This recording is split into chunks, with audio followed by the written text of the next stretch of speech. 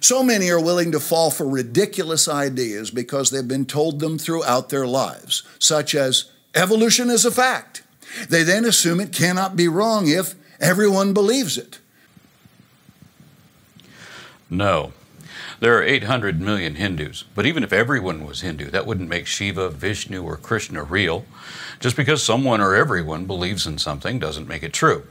Evolution is a fact because it can be objectively verified even under direct observation in controlled conditions and indicated by ample evidence otherwise. We can prove what we know to be true about evolution. But creationism really is just a ridiculous idea that some uneducated or irrational people only believe because they've heard it all their lives, since they were children before they were even able to reason. Otherwise, no one even could believe in that at all. One source admitted that living things are suited for their environment better explains the fact that they were created for it, not that they evolved into it. You can't say your source admitted this because that implies that your source holds the opposite position from you and is admitting that your criticism has merit. But your source is just another creationist like yourself, one that we've already seen, doesn't have any knowledge of this subject whatsoever, and is no more competent than a schoolboy. That's why he can't even write a coherent sentence either.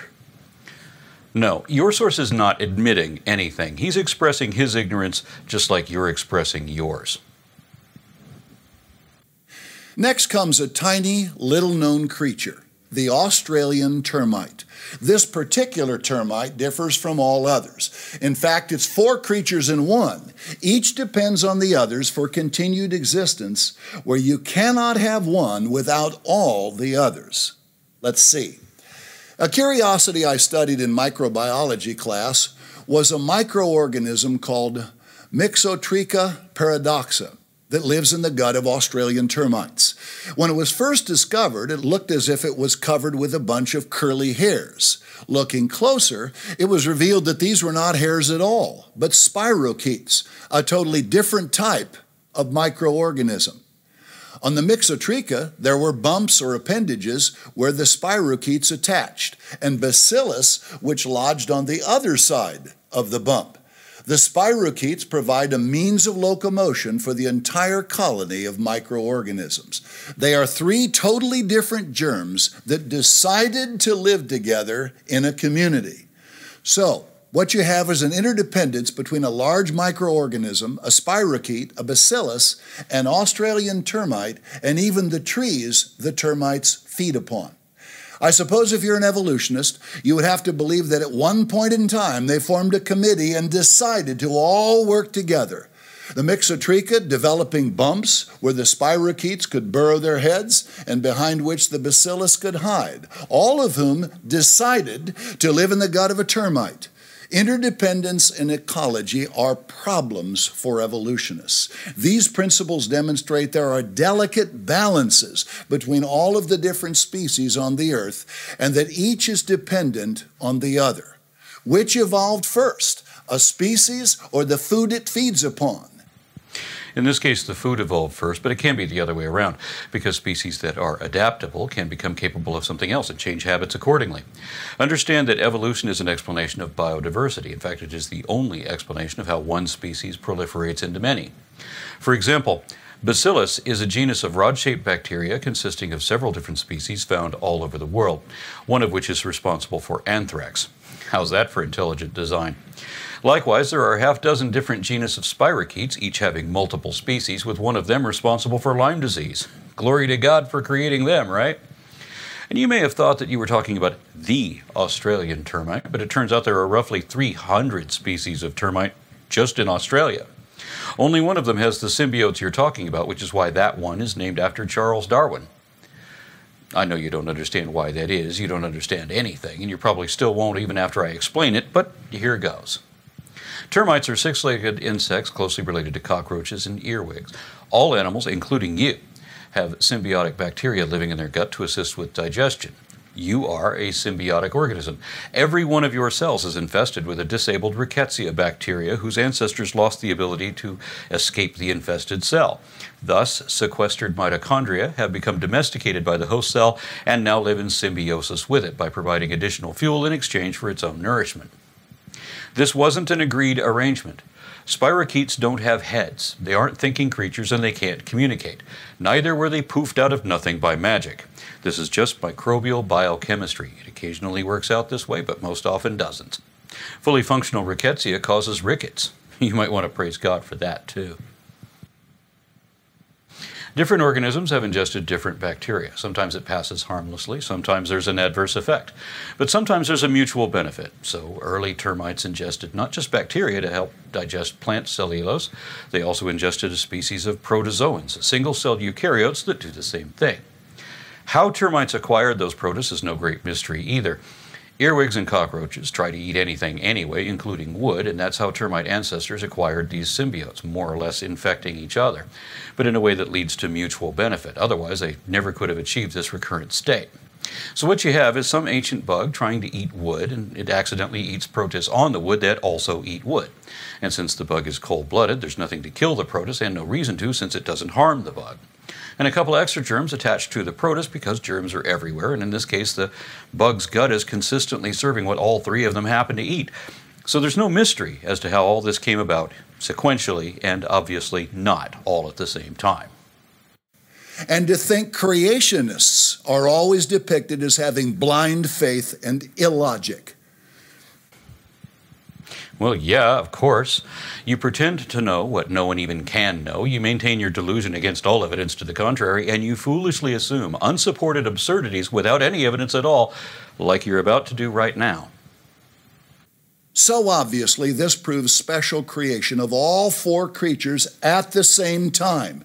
They could not have developed separately and survived to eventually rendezvous for interdependent existence. Well, yes, of course they could. Hello? Hello? Anybody home? Think McFly? By your own admission, other species of termites exist which do not have any of these symbiotes. You now know that spirochetes and bacillus also exist in great numbers independent of each other and without termites. So you were wrong when you said, each depends on the others for continued existence, where you cannot have one without all the others. Obviously, all of these things already exist independently, too, and they're not completely dependent on each other, either. Interdependence and ecology are problems for creationists, especially those who deny climate change, but they're easily explained by evolution, and in fact, they're only explained by evolution. Next comes the unique relationship between koala bears and eucalyptus trees. Both are only native to Australia. Koalas eat nothing but eucalyptus leaves, often living their entire lives in one grove. They also derive moisture from these leaves because they almost never drink water. Koalas possess specific microorganisms in their digestive systems required to break down elements in eucalyptus leaves that are toxic to all other creatures. These toxins actually convert into vitamins. How did koalas evolve unless they were created with these microorganisms already present in their stomachs? Otherwise, they would have eaten the leaves and died. Yet their systems are so specific, they can only survive on these leaves. Naturalists consider them to have the most advanced digestive system on Earth. A low 5% protein intake plus tannins and toxins would kill other animals. Sadly, rejecting creation by God, evolutionists must conclude, what luck for koalas that just the right microorganisms entered their system at the exact same time they developed a taste for only eucalyptus leaves. No, this proves God created koalas. No, koalas were not poofed out of nothing by magic, and if they were, then a better design would be one that produces all the enzymes necessary to digest food without being dependent on ingested bacteria. Koalas are not unique creations. Like most indigenous Australian mammals, koalas are marsupials. Other than bats and a few lucky rodent castaways who have apparently floated over in debris, the only placental mammals in Australia are the ones that humans have brought over in recent times. This is because marsupials and monotremes, also native to Australia, are older than eutherians. By the time placental mammals finally evolved about 100 million years ago, Australia was already cut off by rising sea levels. Evolution works by taking what we've already got and modifying that, inadvertently experimenting with changing morphological and physiological proportions in any direction in an individual and in every direction throughout the population. Because evolution works blindly, blind design without goal or consideration. That's how you get koalas, and that's how we get gum trees, because there's no reason a god would make either of these things. Creationism doesn't explain anything, including the fact that koala-like animals appear in the fossil record at least 25 million years ago, before the evolution of eucalyptus. So the ancestors of koalas may have eaten the ancestors of eucalyptus along with a few other things. Eucalyptus evolved to become toxic to other animals in large amounts, but koalas don't eat large amounts because they've adapted a very slow metabolism. So they don't need to eat very much. From there, it's not hard to develop a strain of marsupials that only eat eucalyptus, where previous or less adapted variants were at risk on the ground otherwise, because of their very slow metabolism. So koalas developed the ability to exploit a food source that was abundant for them because it makes everyone else sick. That's evolution. It's easy and obvious and verifiably true, and it's the only thing that makes sense in light of the facts. God-rejecting evolutionists have no excuse for disbelief. So you propose that a magic imaginary genie conjured koalas and filled them with bacteria so that they could only eat plants that he also designed to be poisonous. Then, after he created men, things didn't go the way he foresaw, which disputes the notion of prophecy. So since he didn't see that coming and wasn't smart enough to come up with a better plan to fix it when anyone else could have, he decided to flood the world and drown everyone everywhere, destroying all life on Earth just to get rid of a handful of heathens living coincidentally in the Iraqi floodplain, where an isolated flood would have been sufficient.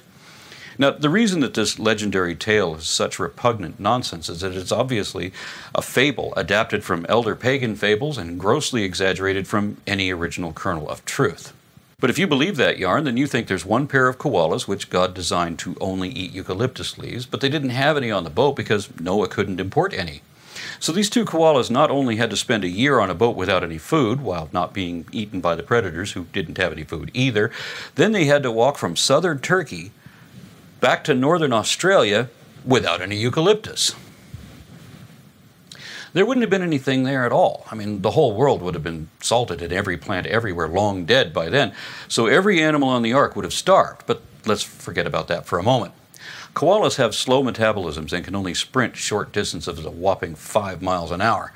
So if they walked for 10 hours a day, they could only cover 10 miles a day. And it would take them 3 years to traverse the 11,000-mile distance without any food, and there wouldn't be any when they got there either. And that's if you forget that Australia is an island continent and that there's no way 2 koalas are going to swim there. So creationism isn't just a denial of reality. It means that you have no perception of nor relationship with reality. It's not just unrealistic, illogical, irrational, deliberately dishonest, willfully ignorant, wholly unsupported nonsense. It's brain-bending stupidity. You're so stupid. In order to make believe the unbelievable bullshit you pretend to, you can't allow yourself to think. The next amazing quote demonstrates the impossibility of whales and dolphins evolving. It lies in context with a larger statement about why there is no fossil record showing what would have to be almost endless transitions of development. We can demonstrate one such transition problem by using the example of dolphins and whales. These mammals bear their young alive and breathe air, yet spend their entire lifetime in the sea. Presumably, in order for dolphins and whales to have evolved, they must have originated from a land mammal that returned to the water and changed into a sea creature. But dolphins and whales have so many remarkable features upon which their survival depends that they couldn't have evolved. It would be a lot like trying to change a bus into a submarine, one part at a time, all while it is traveling at 60 miles per hour. Of course, you're ignoring the fact that all the ancestors of whales could swim, where a bus cannot, and that we're talking about population level changes, not individuals at speed. But of course, you can't be honest when you're trying to defend a belief system with no truth to it. So go on, keep lying. The following is a list of transitions evolutionists have to account for in the dolphin in its evolution from some unknown land-dwelling pre-dolphin. 1. The nose would have to move to the back of the head. This transition is illustrated with a number of intermediate species, starting with Pakicetus, a hooved carnivore, one of many known from the fossil record, though we don't have anything like them anymore. The vast majority of species that have ever lived on the earth are extinct now, another testament against divine design. The whale's closest living relatives on land are hippopotamus. This was first discovered by skeletal analysis and later confirmed genetically. So there are reasons to believe that Pakicetus was already in the water quite a bit and represents the first stages of whale evolution. They essentially have a whale's skull on a four-legged body. Whales also have simple conical teeth like a reptile, not the diversified types of teeth that mammals developed later. And as you can see, the nostrils on Pakicetus are way out on the end of the snout.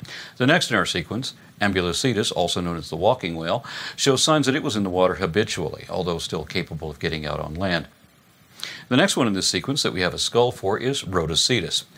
Here the nostrils are not only back a bit further, they're in a depression indicative of muscles to close the nostrils under pressure, like a modern whale's blowhole. The next transition in this specific lineage is Dorodon and Basilosaurus, representing the first actual cetaceans, like the division between whales and dolphins. The nostrils are still forward of the eyes, but are now more on the top of the head rather than out on the end of the snout. 2. Feet, claws, and tail would be exchanged for fins and flippers. That is what we see in the fossil record, not just for whales, but for manatees.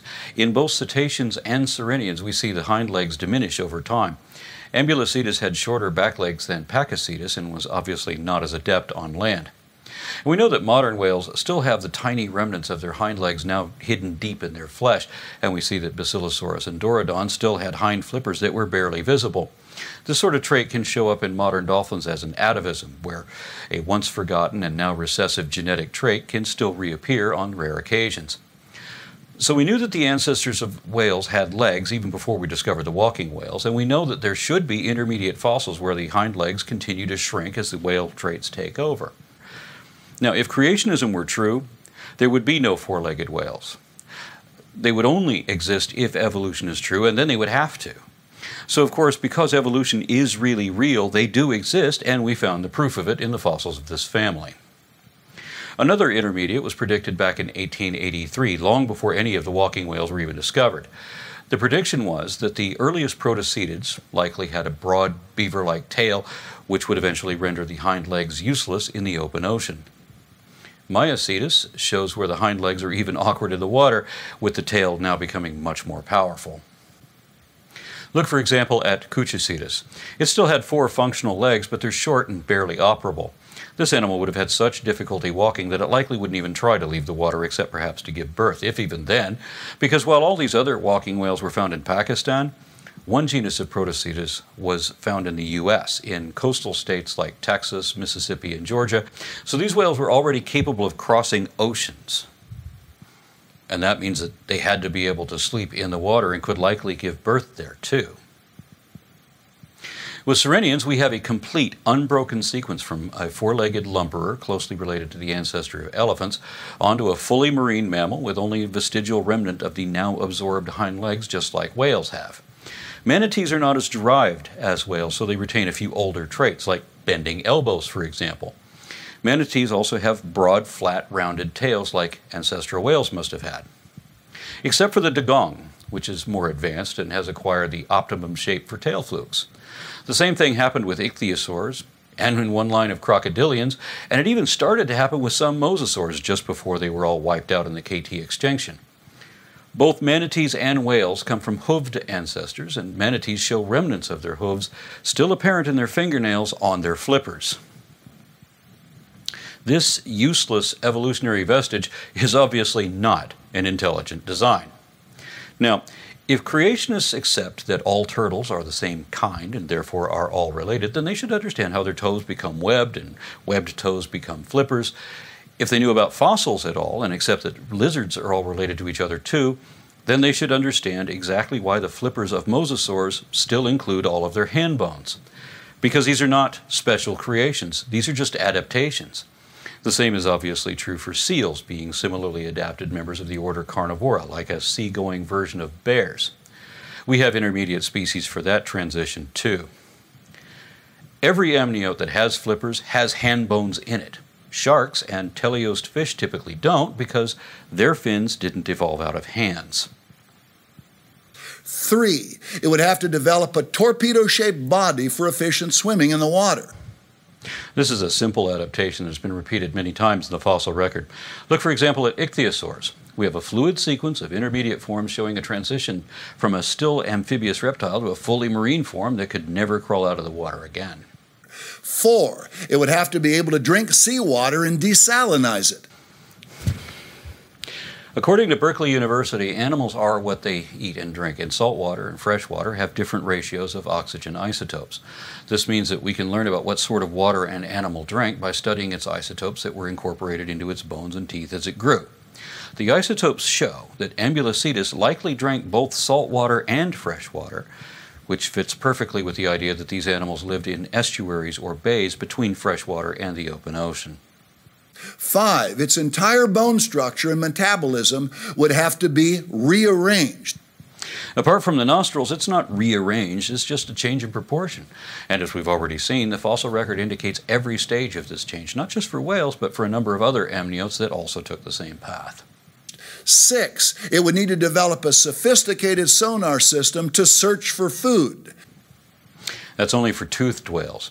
Baleen whales don't have that trait, so it may have emerged after the two lines diverged. However, Pakicetus already had a thickened skull bone known as an auditory bulla, which is unique to whales, meaning that only whales have it, and it was specialized for underwater hearing. Building on these physical attributes, genetic tests have confirmed that dolphins developed their echolocation the same way bats did. They share a couple hundred similar mutations in a protein called prestin, which affects the sensitivity of hearing. Could the dolphin acquire these features gradually, one at a time, over millions of years? Duh and or hello. What about the transitional stages? Would they have survived with just some of these features? Well, obviously. Every intermediate has proved to be, just as predicted, easily capable as it is. An important aspect of biodiversity is that many species start out generalized, like a jack of all trades. They can get by in many different environments if they have to, but they're not really adept at any of them. Then when they specialize, they can make vast improvements in something they could already do and keep getting better at it. But it comes at a cost, as they have to give up the versatility they used to have. Why is there a total absence of transitional forms fossilized? You mean like the dozens of transitional forms I just showed you, and which you will still doubtless try to deny even exist? Hello? Hello? Anybody home? Hey, think with fly. Think. A better question would be, why is there a total lack of brain in your head? And my hypothesis is that your particular skull, Mr. Pack, has closed in the brain case so that it is now just solid bone.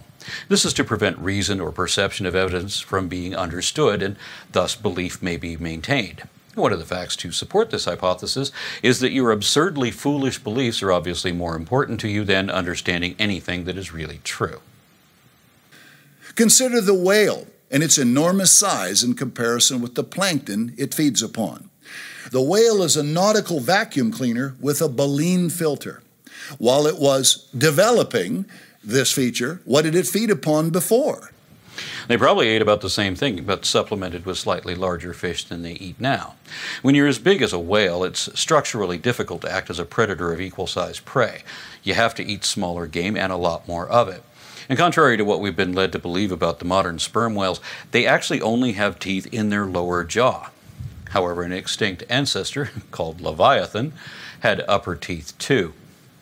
Roughly 30 million years ago, some of the big whales developed baleen in addition to teeth.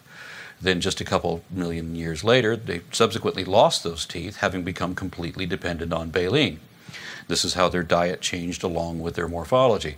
And this too is documented in the fossil record with even more transitional species that you didn't know about.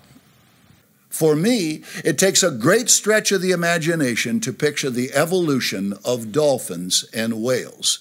End of quote. I guess Douglas B. Sharp should change his name then.